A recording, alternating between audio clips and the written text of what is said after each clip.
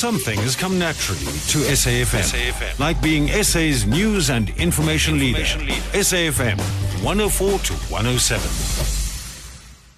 Good morning and welcome to Media at SAFM. I'm Lizette Khan. I'm standing in this morning Sorry, it's been a very, very, very long morning so far. I am a little sick, so if the voice does sound a little scratchy, just know that it is a little bit of the flu.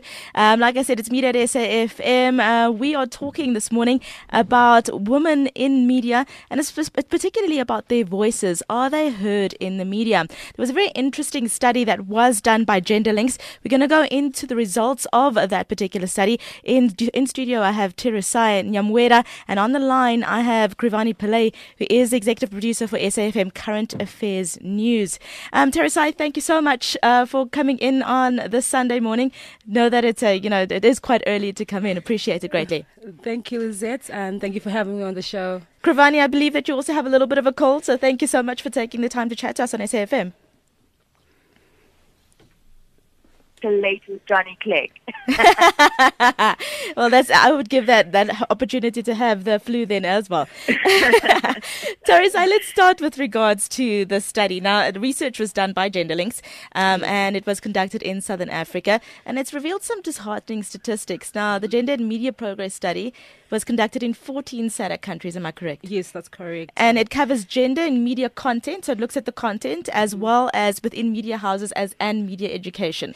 Yes. It also seems to be the most extensive study of gender through and ever undertaken in the media in Southern Africa. Yeah, am I that's correct? So it's a large body of work. Yes, I assume indeed. it took quite a while for you in order for you to actually complete the study. The Gender and Media Progress Study, like you said, is a SADC region-wide media monitoring and research and advocacy project that GenderLinks has coordinated together with like-minded organizations, media activist organizations, gender and media organizations.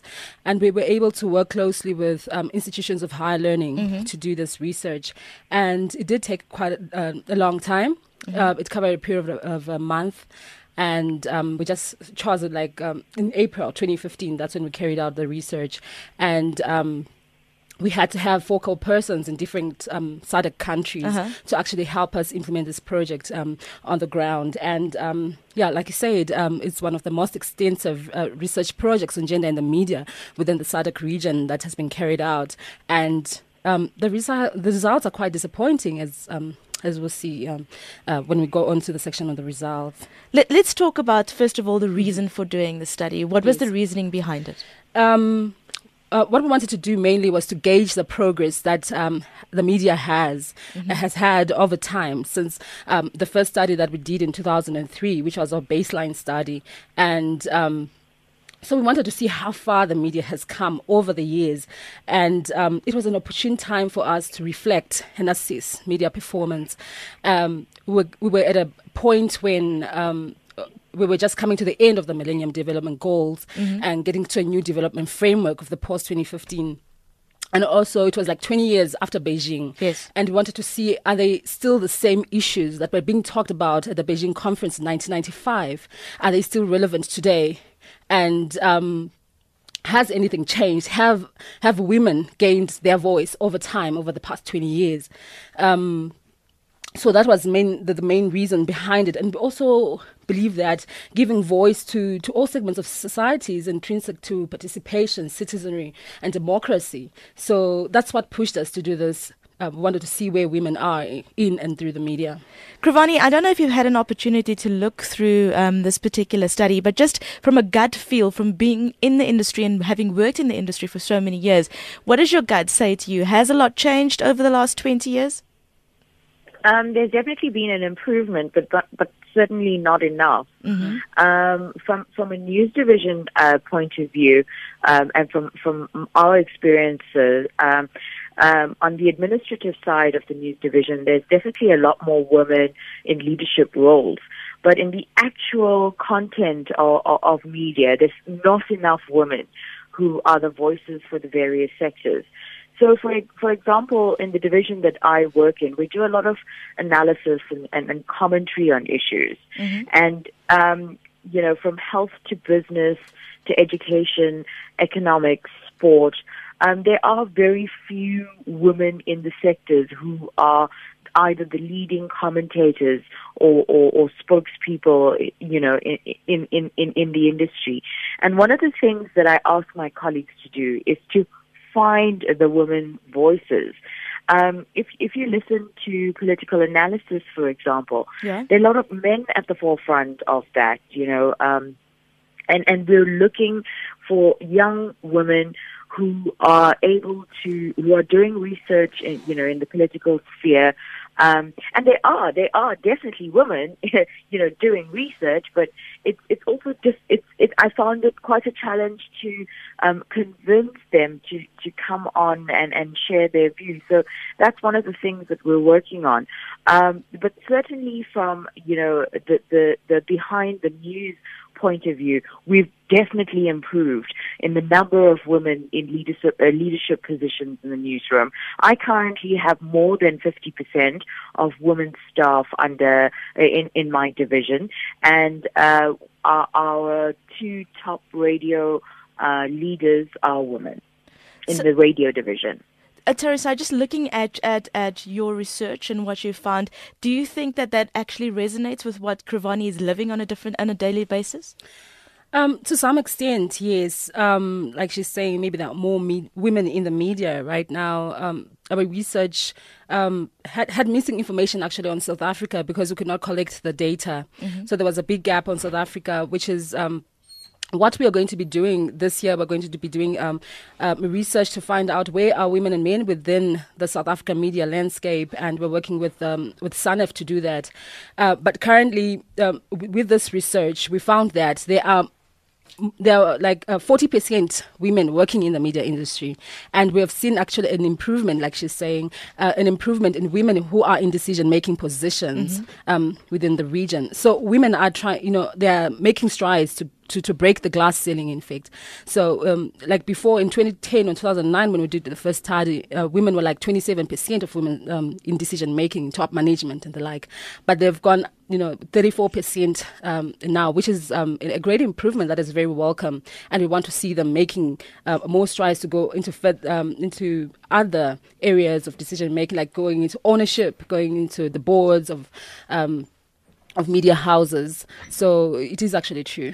Now, looking at your results, it seems to be that women's voices are often heard in the softer beats, in climate change, that sort of stuff. But like Krivani is saying, when it does come to hard news, the hard news in politics, especially economics, there does seem to be a vacuum. Were there any reasons that came up with your research as to why that is? Yes, we found that the most popular news actually is economics, sports, it's politics, and it's on those types of news that you don't find women's sources. Yes. So this also then lowers the percentage of women's sources who actually speak in the media because they are not there in the most popular news topics.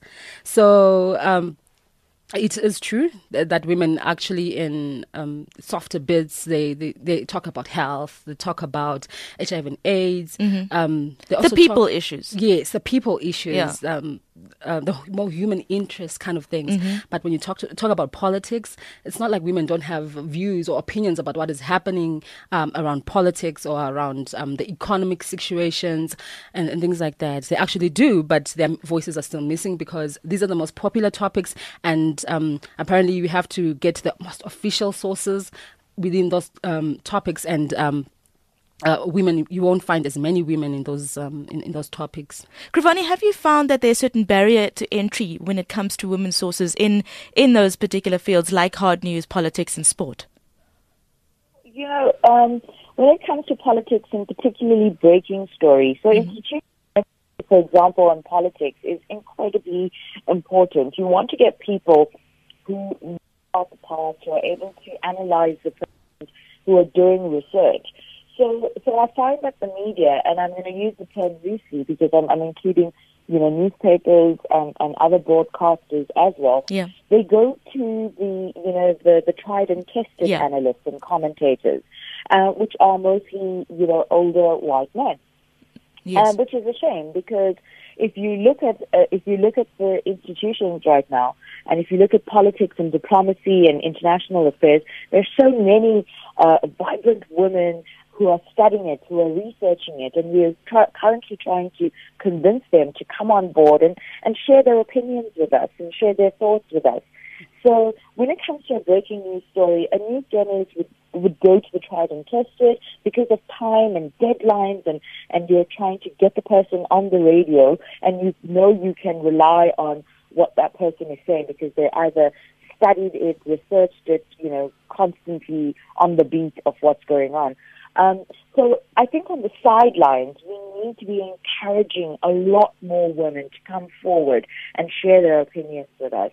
And it's a little bit disappointing as a woman when women tell us, that they don't want to do it. So there is no barrier from a point of view where the media is stopping women from taking the podium and taking the stage and the mic and the camera. Mm-hmm. It's just about encouraging those new voices to get on our platform, for example. And it's not for a lack of females in those sectors. It's just trying to get them onto the platform. Now, I know you're not a psychologist by profession, so I'm going to be asking you just a layman's opinion. What do you think is the underlying reason why so many women say, no, I understand, I've been researching it and I've studied this, but I don't feel comfortable airing my view on a media platform? Honestly, I think it's because of the way social media, the perception of social media now. Because I think that because we're very quick to tweet an opinion about somebody, or we take what they say and it's mostly dissected on social media. Mm-hmm. So, a lot of people, some of their reputations have been pulled apart on social media for things that they've said, but because it's been taken out of context. Some people's reputations, can be broken on social media. So I think that is one thing to consider, because we tweet a lot and we podcast a lot, and whilst we're on a radio interview, we take a lot of that content and curate it on an online and in a digital platforms. And because we don't shy away from controversial topics and we try and push those ahead, I think that one's reputation, one's credibility, one's integrity, I believe, and I, like you said, I'm no psychologist, I believe that could be the reason why some people just hold back a little bit. Because, yes, our reputations are really important, and how the world sees us is important, and we don't want our views to be taken out of context, because that's exactly what it is. It's an opinion, it is a view, and then you don't want somebody now trolling you and dragging you through social media. I'm sorry, as you can hear, my dog also early risers in the background. No worry, they also have a voice. It is almost going for 8:20 this morning. You are on Media at SAFM. I'm Lizette Khan. I'm standing in for Ashraf Garda. In studio with myself, I have Tarisaini Mwede, as well as on the line, Krivani Pillay. We're discussing a study that was done with regards to the voices of women in media. Please feel free to give us a call. Our number is 0891 104 207, or SMS us on 40938. Of course, SMSs are charged at R1.50, or you can also just hit us up on Twitter, SAF at SAFM Radio, and I am at Lizzie_Khan. Remember that hashtag media show. So just bringing in a very interesting aspect now that social media is such a huge platform. Did that form part of your study? Unfortunately not. Mm-hmm. We didn't manage to do research on Facebook, Twitter, and Instagram and other social media platforms. But then in the global study on women's voices in the media, they actually did manage to carry out the research, including Facebook and Twitter news. And the same situations that we see in mainstream media, they transcend onto those platforms as well. Mm-hmm. And what are some of those issues? Yes, like what the previous speaker was saying. She was saying that people are afraid to say certain things on social media. Yeah. It's because of this whole backlash. What Okay. you say, you're dragged, because of what you've said, and people start questioning what you said, and then you even question yourself. Am I an actually authoritative source of news? There's more women less women speak on social media, and it's mainly because of those things. And but we see that social media has given us new opportunities for women to communicate. They're seen as safer spaces, but they're not really as safe, because of this whole backlash that we're talking about. But it's given women a new voice. It has enabled women to speak about things that they wouldn't otherwise have spoken about in mainstream media. They wouldn't even have gotten a chance to do so in mainstream media. So that space is a space that women need to take up more seriously and expand and have their voices heard through this these digital spaces, because they have giving us so much opportunity to start to express ourselves, to create our own identities, to engage, to be part of an informed citizenry who are actually taking part in democratic processes. Yeah. Now, looking at content with regards to media and women's voices when it comes to what actually goes out from a content perspective, what were the key findings with regards to your study? In terms of their voices, Yes. We had it revealed that 20% women sources in the news in the SADC region, and this is like a paltry improvement, because in 2010 they were at 19%. Oh. And 5 years later, it was 1%. 20%, Yeah. like just a 1 percentage point increase. And when we look back at when we first did the study in 2003, it was 17%. So are we saying over almost 17 years, have we just gone 3 percentage points to improve women's voices in the media? And how much longer will it take us to actually get to 50%? To be heard equally, seen equally, to be read about equally in the media. We are talking about not leaving anyone behind within this new development framework. But if we're 20%, are we not leaving more than half the population behind when we talk about their voices and their opinions? We are talking about, within this development framework, we're talking about having voice, choice and control, and women's voices are systematically just silenced through the media, the media texts that we produce. So it is going to take us a whole lot more time to actually get to 50%. So we need more strategic measures to actually improve that. And when we zoom closer to the country results, we see that South Africa has been stagnant at 20% since 2010. Seriously? Yes. Yeah. And this is not just something that is only, that happens in Africa or that happens in SADC or South Africa. This transcends borders. It's a global thing. Women's voices globally are still lacking or underrepresented, because the Global Media Monitoring Project results also show that women's voices are only at 24%. And when we come to the Africa level, it's just 22%. So it's a global phenomenon. It's a global problem that we have, that women's voices are continually underrepresented. With more women, though, ascending into leadership positions in different media structures, how is this not helping to then get more women's sources and more stories being heard? Because if it's staying stagnant, that means that, because just looking at your results, it does seem like women are going more into leadership positions, Yes. but it doesn't seem to have done much when it comes to telling women's stories. Why would that be? Yes, research has shown that even though sometimes you might have more women in a media house or in a newsroom, doesn't automatically mean there'll be more women's issues covered.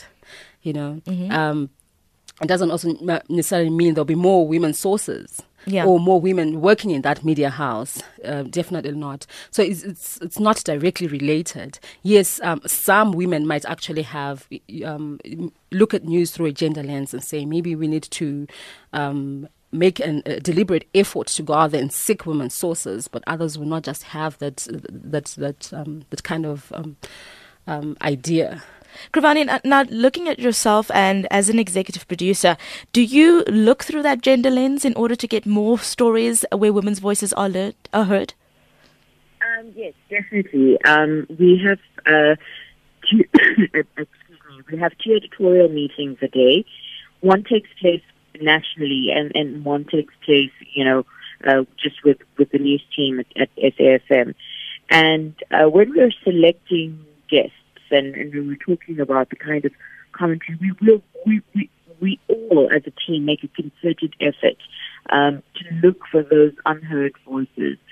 Even when our colleagues are going out into the stories, editors encourage them to look for the voices that are generally or the opinions are generally not heard of. We do try, not for a lack of trying, but I do think, yes, we in leadership. I'm surprised that women in leadership positions, there doesn't seem to be a higher an increase in other women who are commentators, for example. And it's something that I will take on as a challenge now that I've heard that to make a more concerted effort in our daily briefings to have those unheard voices on the show. I mean, it is really, particularly in rural South Africa, that the women are at the forefront of agriculture, at keeping the home together, in education, and we've got to push and have them at the forefront now of the media space. Now, listening to Tharisai with regards to women's voices being systematically silenced, it seems, in some of the media platforms, then we kind of open, a women's magazine, and I'm using the term broadly because there's, I don't know how much women there is in there. That's realistic women. It does seem to be that women are still, to a certain extent, being objectified, and still being portrayed by mass media, as sexual beings, with regards to the fact that men are the patriarchals in the society. Is that something that you are finding still reigns supreme, both in the Southern African region as well as abroad? We see that there's like a paradigm shift over time. It's not as blatant as it was before. There has definitely been gains in terms of changing the representation and the portrayal of women. But we still see these pockets of stereotypes that are there about women, how women should be like, or how women should talk, or how women should just conduct carry themselves. Especially in advertising. Yes. And these things are perpetuated and are reinforced in people's minds. But sometimes we actually do not see. The most dangerous part is that when we do not see, it's like we are gender blind. We have normalized it so much that we do not see any problem with it. We do not even begin to question until, you open that lens that I was talking about, the gender lens. You look through it and say, is this fair portrayal? Now, that's very interesting that you mentioned the fact that we don't even see it after a while because of the fact that we're so used to it being in mainstream media. Yes. There's quite a lot of studies that have been done with regards to young women and their levels of anorexia and bulimia because of mass media and what is being fed to them with what is the normal when it comes to beauty, when it comes to being accepted. It's a very interesting point when it comes to where do you draw the line between being happy with your body and flaunting it and being objectified? Where is that happy medium? The media is, the media has such immense power. Yeah. Of course, I'm not saying it's like, everything that the media does and people automatically react in a certain way that the media actually wants it to. But we get our understanding of the world, our sense of identity through what the media produces. So it becomes a major issue, a big concern, when the media peddles such images of women and says this is how you're supposed to be like, and so you have to get to some grounding, yourself. To then understand the kind of person you are, the kind of woman that you're growing into becoming, and that's when the media also needs to come out and give us different, diverse kind of representations of women, so that we do not internalize this one-way, one-dimensional woman that is being presented. So we need to be seeing women in diverse roles, in diverse representations, doing different things, taking up things that were, previously just relegated to being, this is a man's world kind of ideas, but to seeing women who are breaking new ground, doing new things, and that's when we start seeing women in different ways. Krivani, just to end off with you and just get a few last thoughts from you, with the subject of being able to kind of have that happy medium between portraying women, in these strong roles where they are leading the forefront in things like agriculture and economics and those sort of things that you have mentioned, but still keeping that femininity and that feminine aspect of women. How do you maintain that balance in the newsroom? To be quite honest, when I look at my colleagues and I look at the team that I have to lead, I look at them as people, and at first value, I don't say that we look at you as a woman or a man, but I think it's very important. So work aside, I think it's very important to embrace one's femininity. I mean, it's something special that we have in our DNA, but on the flip side, it's not all that we're about. We have a lot more to offer society. We have a lot more to give of ourselves. And it's just a pity that, some people, not everybody, some people look first for the curves, then what's on the left-hand side brain, and that's how humans judge each other, which is an absolute shame. If I wasn't in the media, because I'm in the media, I'm encouraged to read a lot and to get as many views as possible. If I wasn't in the media, I probably wouldn't be buying those glossy magazines. Yeah. Because sometimes I close those pages and start to feel bad about myself because I am not taking care of my skin. I don't have the latest brands. I don't know how to contour my makeup. And quite frankly, that doesn't bother me in the least. That I don't do this every day. I just wish that it wasn't so high on the agenda of so many, and because there's a lot more work that needs to be done, and the way one looks and the sex appeal one oozes should really need to be at the back of one's mind. I find it really apprehensible and that we still, we've done so much research and we've come so far as human beings, and we're still objectifying women in this way, and it really does bother me. Thank you very much. That's Krivani Pillay. She's executive producer for SAFM Current Affairs and News Division, talking to us about women's voices in the media. In studio with me, I have Teresai Nyamwera, who is a media coordinator at Agenda Links. Teresai, just last thought from you. What is the way forward? Looking at the results of the study and recommendations that have been made, what is the way forward? I think as we say at Gender Links, don't get angry, get smart. Yeah, very good. I'm going to remember that. don't get angry, get smart. Yeah. Whether it's women in the media working in there, let's strive to get to the top. Let's try and get to break the glass ceiling. Whether it's media activists like myself, gender media activists like myself, let's be smart in the way we engage with the media. Mm-hmm. The media is a business. Yeah, we're there to make money. And let's find different ways to engage with the media that will make them actually listen to our concerns. That says, if you're saying you're reflecting society, you're just reflecting 20% of society. Yeah. Just like and women make up more than 50% of the population. Women make up more than 50%. That's right.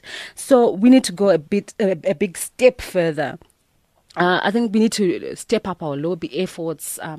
We need to start to see the media continuously engaging them, and also trying to try to make them learn from each other, because it's not all doom and gloom. Mm-hmm. Yeah, there are some media houses that are far beyond, performing far beyond than others. So maybe learning from each other.